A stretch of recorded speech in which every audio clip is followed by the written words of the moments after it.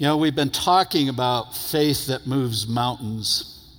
When I was first given the opportunity to come and switch this week and share with you, I thought I was going to be doing James chapter 3. As Robert was off all week with his son in Washington, D.C. in a school thing, and I pray that they really enjoyed themselves. It's a great city to visit, and we just love taking our family there. And so I thought I was going to be doing James chapter 3, and he says, "No, that's mine." And I said, "Okie dokie." But wanting to stay with the theme of faith that moves mountains, I was reminded of Hebrews 11:1, where it says, "Now faith is the substance of things hoped for and the evidence of things not seen." And we have this hall of faith here in Hebrews chapter 11. And so the Lord began I began thinking, maybe this would be part of the passage that I would teach on this morning. And I love verse 6 as well. It says, "But without faith it is impossible to please him, for he who comes to God must believe that he is, and that he is a rewarder of those who diligently seek him." Faith. Where is our faith today? Where is your personal faith today? We live in a culture and society that wants us to have very little faith, if any, in the Lord Jesus Christ. And so where is our faith? And as I began to pray over teaching this weekend, I was also reminded of Paul's profound statement in Galatians chapter 2 and verse 20, which declares this: "For I have been crucified with Christ. It is no longer I who live, but Christ lives in me. And the life which I now live in the flesh, I live by faith in the Son of God who loved me and gave himself for me." Faith then not only realizes our need for salvation and the reality of all that Christ did on the cross and over the grave, but faith is then a moment-by-moment daily life. Faith.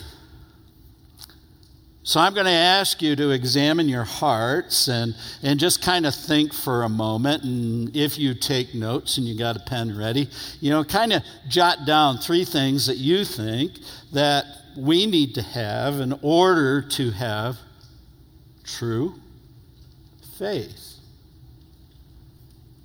A moment-by-moment faith, a daily faith. Sometimes we want those mountains to move. Sometimes the mountains are different in each of our lives.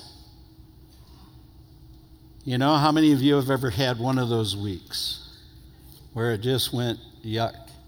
My week started last Monday with me losing my wallet. Now, that's no big deal to a lot of people until, I've got a charge card or 2 in there. Oh. I've got money in there. Oh. I have my driver's license. Oh, I'm driving without a license. Oh, better take care of that. We tear apart the house, we tear apart the car, tear apart my son-in-law's vehicle because I had spent time in that. No wallet. Now I'm going through this little identity crisis. Who am I? Then I start blaming people. It's nobody's fault. It's everybody else's fault, not mine, obviously.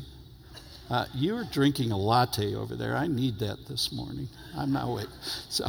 But just one of those weeks. And then for those of you who know the season of life where we're at, Diane has been sick most of the week. And so it's been one of those weeks. And so you want the mountain move. How does my faith reveal who I am in Christ? I want you to know I went to the DMV and I was in and out in less than 20 minutes. That has to be a record for me. I'm from New York originally.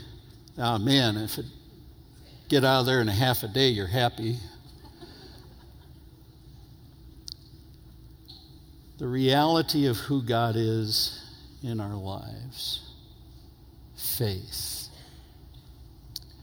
You know, I can really identify with Matthew being saved later in life, recognizing, I haven't lived life for God's glory, I've lived life for myself. And so this morning I want us to take a little journey through the Gospel of Matthew and consider faith that moves mountains, because I believe this tax collector learned a ton about faith that moves mountains. Let's pray. Our Father and our God, as we are in your presence, Lord, I pray that you would just guide and direct in a profound, wonderful way here in our midst. Lord, you know where we're all at. You know those who might be here in quiet desperation. Their lives are upside down because of the mountain that's in front of them. Lord, there are some here that haven't even started a journey of faith, and they're so lost and they don't realize that they're apart from a God who cares and loves for them, and the reality is evidenced in your Son, the Lord Jesus Christ. And then there's everybody in between, all of us. And so, Father, as we look into your word, we ask that it would deeply nurture our hearts this morning, that it would meet the needs of our lives. Father, that you would guide and direct in a profound way. Lord, I love you. I thank you for your steadfast faithfulness. Thank you again for all that you've given us in Christ our Lord, in whose name we pray. Amen. I invite you to turn to Matthew chapter 8. Matthew chapter 8. Sometimes the mountains in front of us, we think that God doesn't care because the way we perceive it, the delights of our heart, the mountain does not move. No matter how we pray, no matter what we do, sometimes we don't get what we earnestly want. Let me share with you a devastating story. I had just graduated, now working on the thoughts of being ordained back home in upstate New York, and our children, our eldest children, are now of marrying age, and one of their good friends is getting married, and we have the wedding day, and we go to the wedding. It's a very large wedding, huge one. And we go to the reception. The reception's in a park. We're at the southern tip of Seneca Lake. There's lots of canals and boats and drifts and everything there. And we are sitting, just getting ready to eat. The pictures are finished being taken, and we're just getting ready to eat, and a panicked mom comes running in, and her 2-year-old and 3-year-old has wandered off. And they lost track of them some way, somehow. And so we all disperse, and we're all searching quickly, anxiously. We're all praying, looking for. And the worst of the worst happens. A little boy and a little girl are found in a canal, holding one another, floating. The EMTs are called, and everything is done. They put the children on life support. They bring in the helicopter. They fly them to Rochester, New York. I don't know many of the people there, but the pastor has heard about me, and he comes running to me. I'm going to the hospital. You stay here and take care of everybody. So I'm panicked. What do I do? I really don't know the family. This tragedy is taking place. And so in my mind, we're all around round tables, and so I invite people to stand and join in circles, and we're going to pray for this family and these 2 children, not knowing what God's desire is.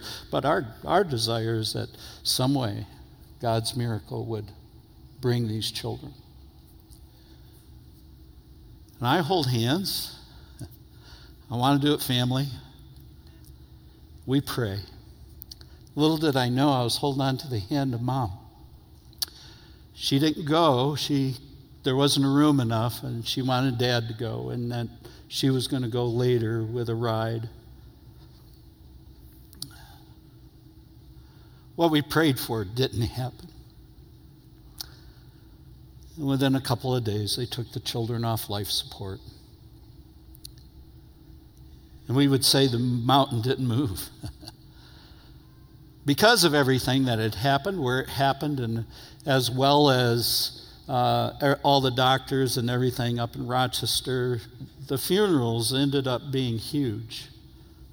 The auditorium was packed. And Pastor very gently shared the gospel and the reality that these children are in God's presence. And as much as it hurts and the pain is real, they are in God's presence. And that day, God moved in a great way, and multiple people trusted Christ as Savior. The mountain that God wanted to move was the darkness in people's hearts that day, so that they could see the reality of who Christ is and the wonder of his love. As we look at Matthew and we look at these steps and what we look at here, I want us to see that God does move mountains all the time, even when we don't get our own way. Notice what it says in Matthew chapter 8, verse 5. It says, "Now when Jesus had entered Capernaum, a centurion came to him, pleading with him, saying, 'Lord, my servant is lying at home paralyzed, dreadfully tormented.' And Jesus said to him, 'I will come and heal him.'" Now think about this. This is a Roman centurion, a Roman soldier, somebody that the Jews did not care about. The Jewish nation, and yet he is coming and begging not for a child, not for his son or daughter, but a servant. In the Roman government at that time, just about everybody had servants, and you would think low on the totem pole, but Jesus very casually says, "Yeah, I'll come, I'll heal him." And notice what the centurion says. And the centurion answered and said, "Lord, I am not worthy." Excuse me. I need a drink of water.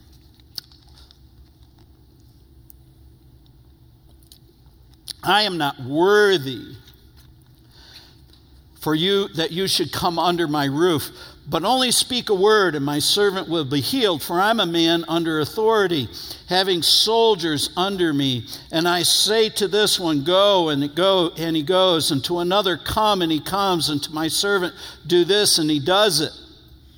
And Jesus heard it, and he marveled. And he said to those who followed, "Assuredly, I say to you, I have not found such great faith, not even in Israel. And I say to you, many will come from the east and the west and sit down with Abraham and Isaac and Jacob in the kingdom in heaven, but the sons of the kingdom will be cast into outer darkness, where there will be weeping and gnashing of teeth." And he was just saying, many of our Jewish folks won't believe that I am the Messiah, the King of kings, Lord of lords, but this centurion believes I am who I am. For you and I to have faith that consistently walks with God day in and day out, we need to believe that, and we need to have the faith to trust his authority and power. We must have the faith that trusts his authority and power. Now think about it, little young Mary, angel comes in and says, "You're going to have a baby," and she goes, "I don't think so. I know me, and I haven't had any relations with any guy." "Well, the Holy Spirit's going to come upon you, and you're going to have a child, and you're going to have a son, and you're going to call him Jesus." "Well, I don't understand that." "Well, I just want you to know that with God, nothing is impossible." And what does this little gal say? "Oh, okay. I am your maidservant. Whatever God desires, do we honestly live day by day, moment by moment, that our God can do anything? The psalmist said, where does my help come from? My help comes from the Lord. The very creator of heaven and earth. Our culture is so beat into us that creation hasn't happened that we forget that. Subconsciously.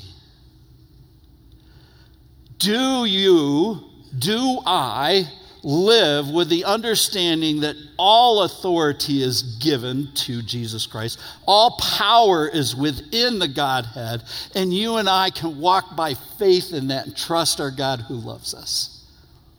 So I'd say that's character trait number one. You and I, if we're going to have great faith, we need to believe that God can do and desires to do all that he has promised.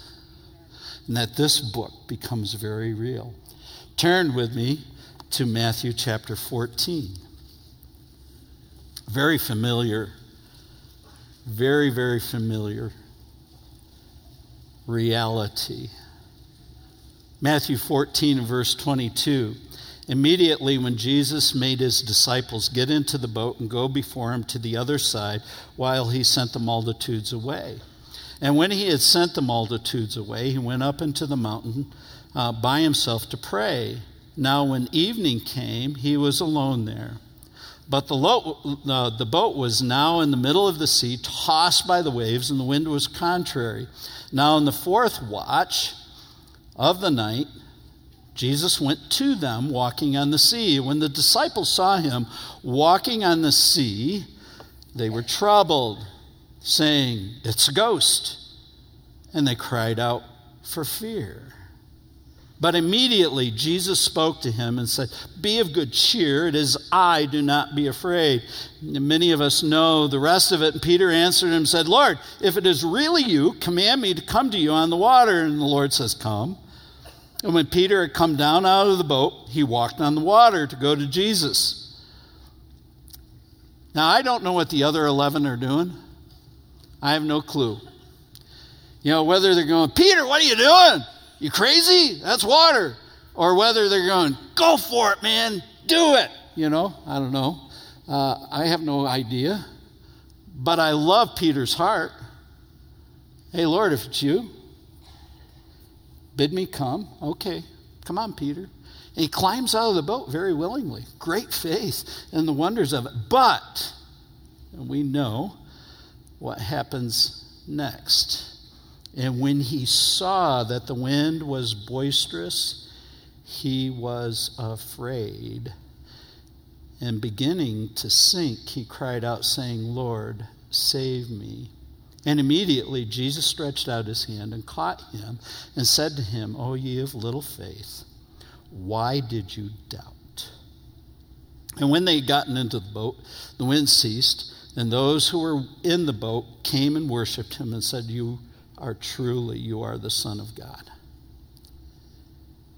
Not only must our faith consistently trust in the authority and power of God, but your faith, my faith, must trust that he is constantly present. We must have a faith that he is present. That is exactly what happened to Peter. Peter allowed the clamor of the storm to distract him from whose presence he was in. "Lord, if it is really you, bid me come." And I want you to know that Romans chapter 8 is vitally true at this moment.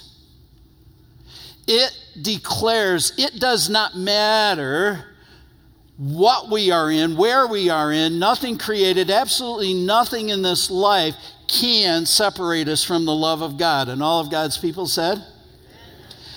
If you and I are in Christ Jesus, his presence is very real. His presence is here today in this place and in many churches around the nation. Unfortunately, he's not invited in every church, but he is here today.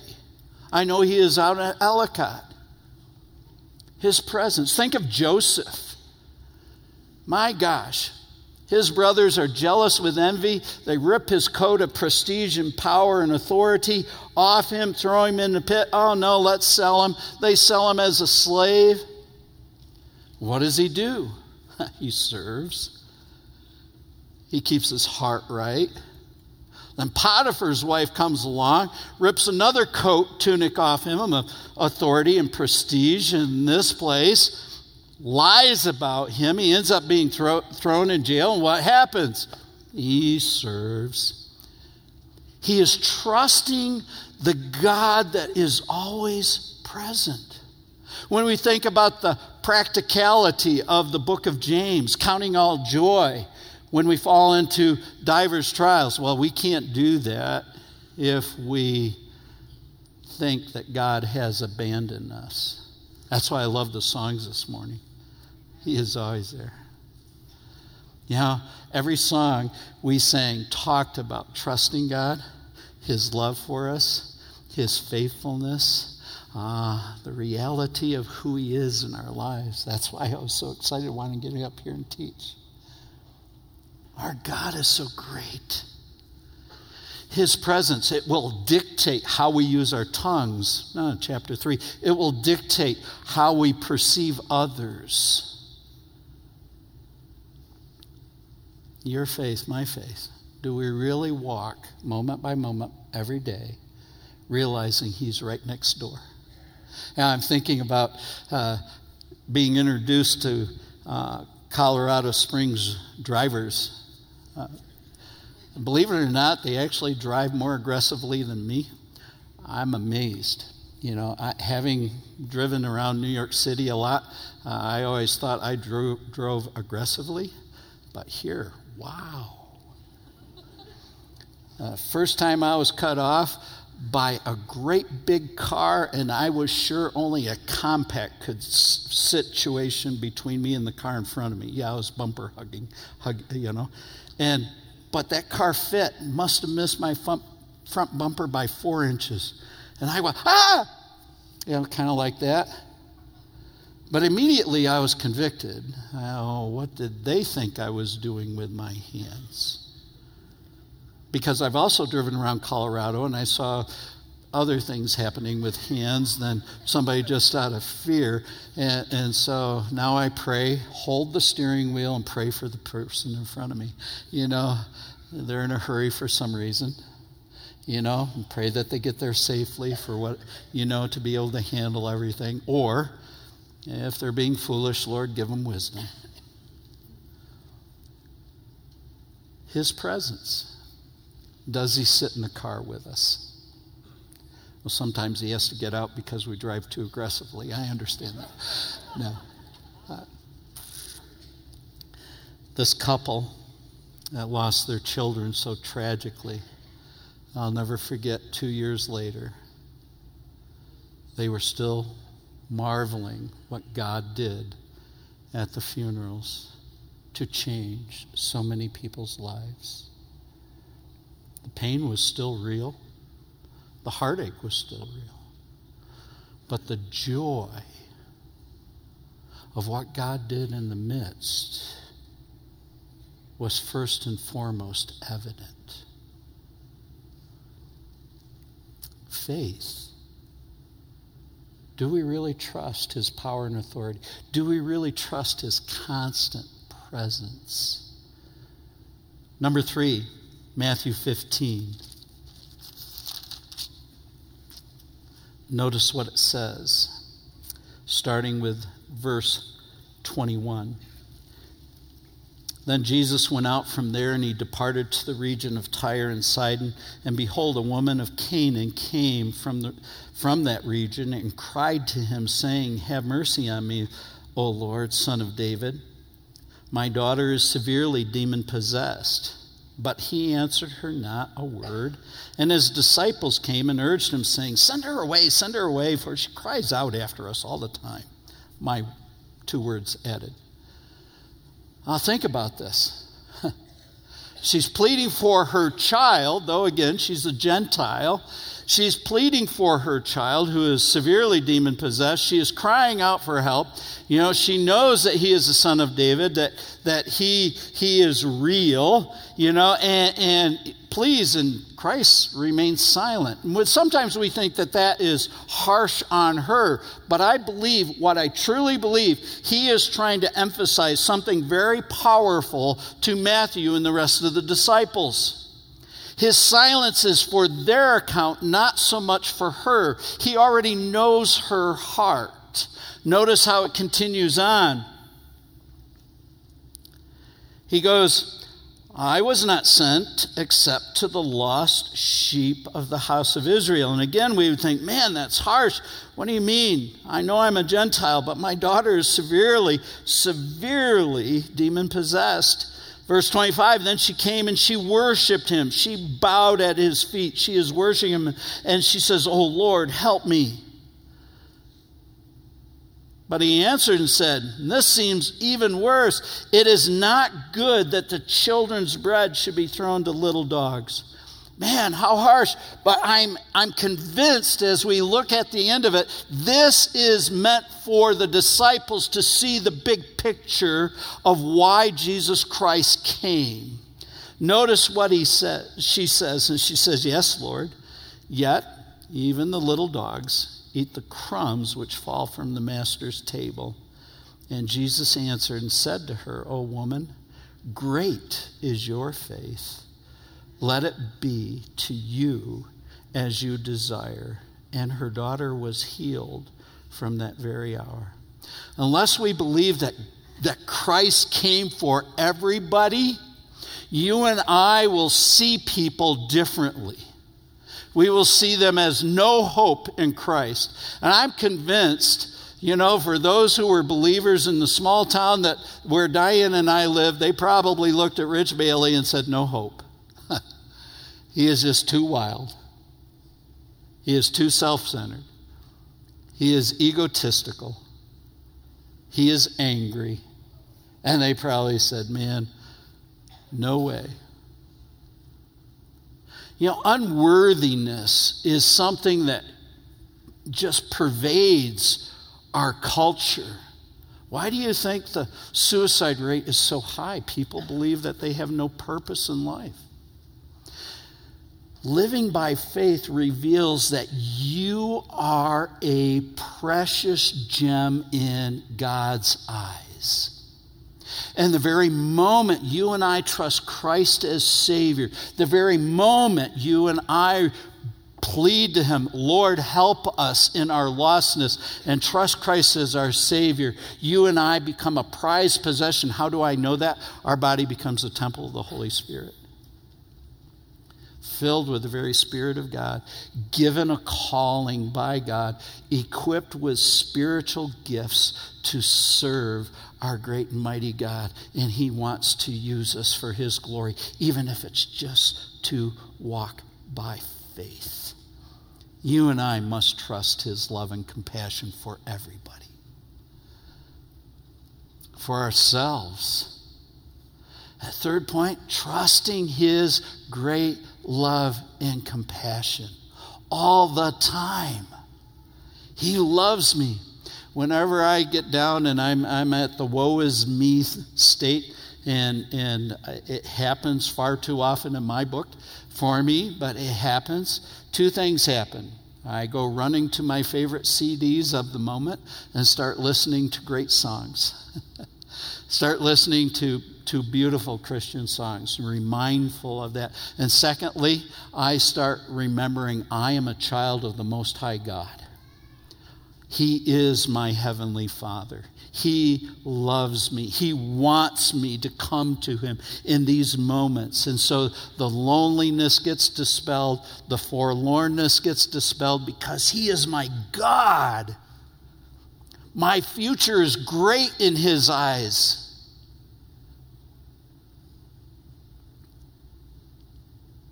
Yours is too. His love and compassion, even in the midst of the most horrific of storms, the most horrific of mountains, do we walk truly as children of God Is it revealed? Pure religion is caring for the orphan, caring for the widow. True religion is being pure. How can we say we love God and walk consistently in pornography, adultery? How can we say that? We have shut off the love of God in our hearts and lives.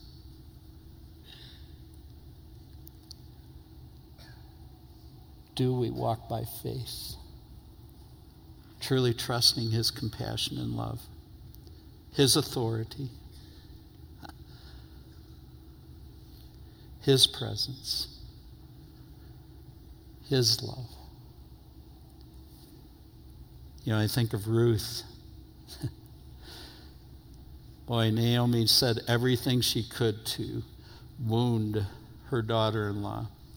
And she finally just said, whether she said Mom or Naomi, she goes, I want you to know your God's my God. Where you go, I go. Bottom line, I'm not going to give up on God. You've taught me about God. I'm not going to give up on Him. And what does God do in all of His compassion and love? Wow, provides for her in a wonderful way. Mary's Obed, she's found in the lineage of Christ, this Moabite. Wow. The love and compassion of God. Last but not least, Matthew 17. Matthew, learning great faith. Learning that God's love is for everybody and Christ came for everybody. Matthew 17, verse 14. And when they had come to the multitude, a man came to him, kneeling down and saying to him, Lord, have mercy on my son, for he is an epileptic and suffers severely. For he often falls into fire and often into the water. So I brought him to your disciples, but they could not cure him. And Jesus answered, said, Oh, faithless and perverse generation, how long will I be with you? How long shall I bear with you? Bring him here to me. And Jesus rebuked the demon, and it came out of him, and the child was cured from that very hour. And the disciples came to him privately and said, Why could we not cast it out? And so Jesus said to them, Because of your unbelief, your lack of faith.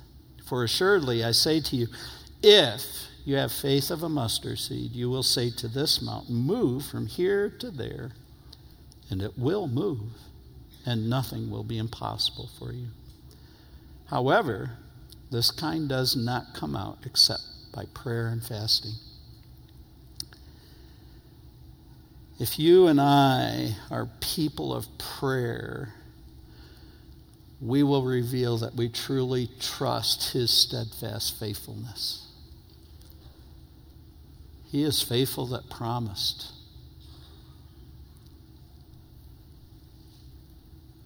He wanted Matthew and the disciples to realize you've got to trust in me all the time, not yourselves. They had just come back from victorious time of being sent out. Even the demons obeyed their voice. And he says, hey, don't let that overwhelm you, but I understand that your home is in heaven. That's the most important thing, that God is your Father. But you have to remain connected to me. I'm fearful that within the church of God, prayer becomes one of the least things that we do. And the greatest way we can show and reveal that we truly trust His steadfast faithfulness is to be a people of prayer. I got to meet a new neighbor yesterday.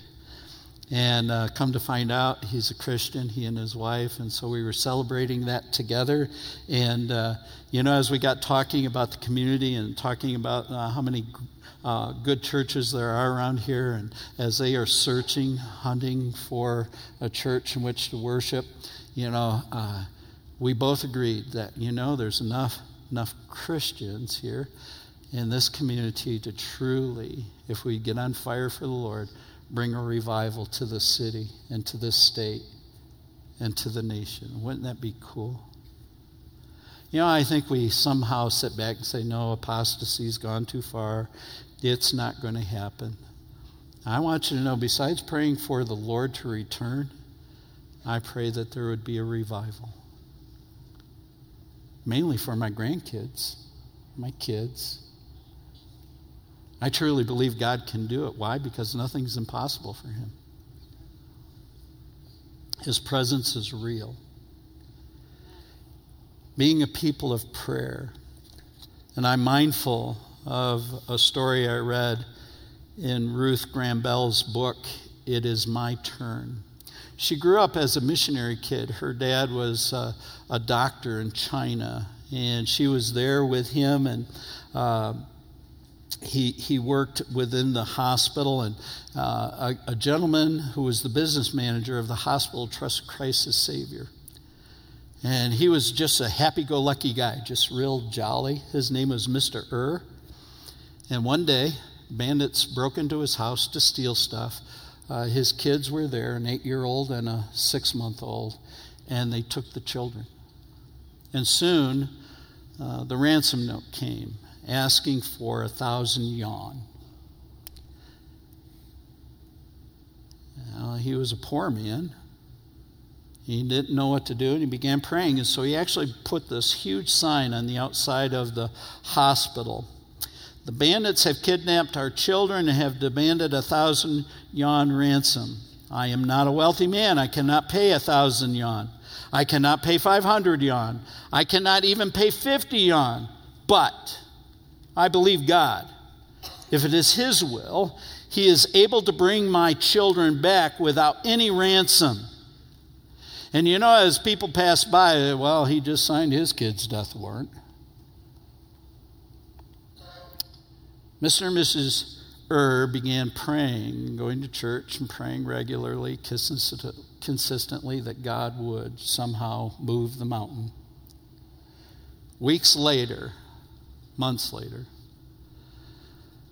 the police heard of a stronghold of thieves, and so they surrounded it, invaded it, began arresting, went chasing them through the backyard and out into the back part, and they went running by a ditch, and one of the men thought he heard something, went down, and underneath this basket was this little skeleton of a boy, barely alive, almost starved to death. They scooped him up, got him to the hospital, find out it was the son, still able to survive, and they began nurturing him back to health. Another couple of weeks passed. The police heard of another stronghold. They invaded it. People ran. They arrested people. Within it, they found a nursing mom who was nursing 2 children. But one of them wasn't hers. And they found the baby. Ruth Graham talks about the delight and the joy within the Christian community that God had moved the mountain and answered their prayers their way, the delights of their heart. But she said, the most moving part was, weeks after, Mr. and Mrs. came walking down the aisle, each carrying one of their children, and looked at the congregation. We would be so wrong if we did not dedicate our children to the Lord. That he would use them. He spared their lives. That he would use them profoundly for his glory.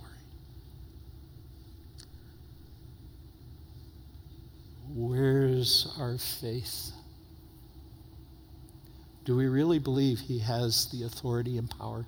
Do we really believe his presence is constant? Do we really, really believe that his love is pure towards us, or that he's given up on us? Do we really believe he is faithful? If you and I are going to have faith that moves mountains, those things must be true. As the worship team comes, I would ask you, where are you?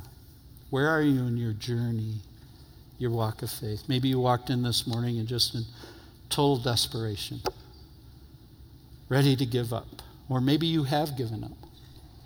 We will have a prayer team on either side. Please come forward. Get prayer. Get prayer. Maybe you're here today and you've never trusted Christ as Savior. Maybe you've thought, nah.